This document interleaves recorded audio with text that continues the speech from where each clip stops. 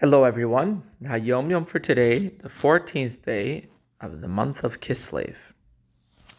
Birkat Hamazon, grace after meals, is said over a cup of wine, even without 10 people having dined together. The cup is held in the palm of the hand, the fingers extending upward. Hold the cup from Rabbi Isai Mervel and Benjin, which is the beginning. Gentlemen, we would like to do the grace after, until after the third bracha, blessing, when it is placed on the table. And there's 4 blessings of the after blessing, Birkat Hamazon, grace after meals for bread, and after the third one, you place the cup back down. Now, this is the words of the previous Rabbi, who was saying in one of my father's sichot, which is Rabbi Shalom Dov Ber of Chabad, 5th Rabbi of Chabad, he explained a subject of which this is the core. There are tzaddik, yashar, tamim, and chassid. Tzaddik, righteous, is so called regarding his fulfillment of the positive mitzvot, positive commandments, thereby eliciting revelations inherent in the creative order. Yashar, which literally means upright, is so called regarding his fulfillment of the negative commandments, mitzvot, which draws forth elevations beyond the creative order. That's higher than tzaddik is yashar. Tamim literally means whole person. A man of earnestness elicits revelations from a level of godliness at which the taste of the tree and its fruit is the same. The co-joining of the encompassing, sovev, and permeating, memali, modes of divine influence, which is even higher. So we got tzaddik, yashar, tamim. Highest of all is chassid. And here, there are 3 levels. A, what does it mean to be a chassid, a pious person? Worldly affairs do not disturb or distract him. Every individual can and every individual must attain this level. B, all his affairs are godliness. Though this level is not distant from you, etc., it is still not within everyone's reach. C, the level described in Tikkunei Zohar, who is a chassid? He who conducts himself with benevolence towards his creator, towards his nest, which means that he seeks to unite the Holy One, blessed be he, and his Shekhinah and his divine presence within those who dwell in the lower worlds, not merely to quench the thirst of his own soul, as explained in Tanya. In other words, he doesn't do things to cleave himself to God, but he does everything to bring godliness down to earth to fulfill what God wants. It's not about his own, even spiritual nourishment. It's all about God.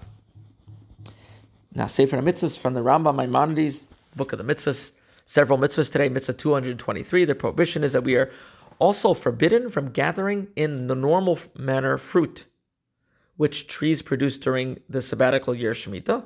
We must make a change in the order in order to demonstrate that it is considered ownerless rather than the owner's personal property. We're talking about even in your own field, we have to change the manner of how do we gather the fruit, because it's really hefker, it's ownerless. 134th mitzvah is that we are commanded to disown everything which the land produces during the Shemitah, the sabbatical year, to release everything which grows on our property for the use of any living creature. Mitzvah number 141 is a mitzvah that is that in the Shemitah year we are commanded to cancel all debts that we are owed.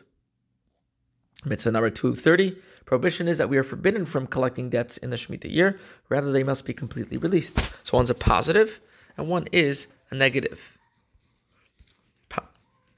Again, the positive is that you are canceled debts. The negative is we are forbidden from collecting debts.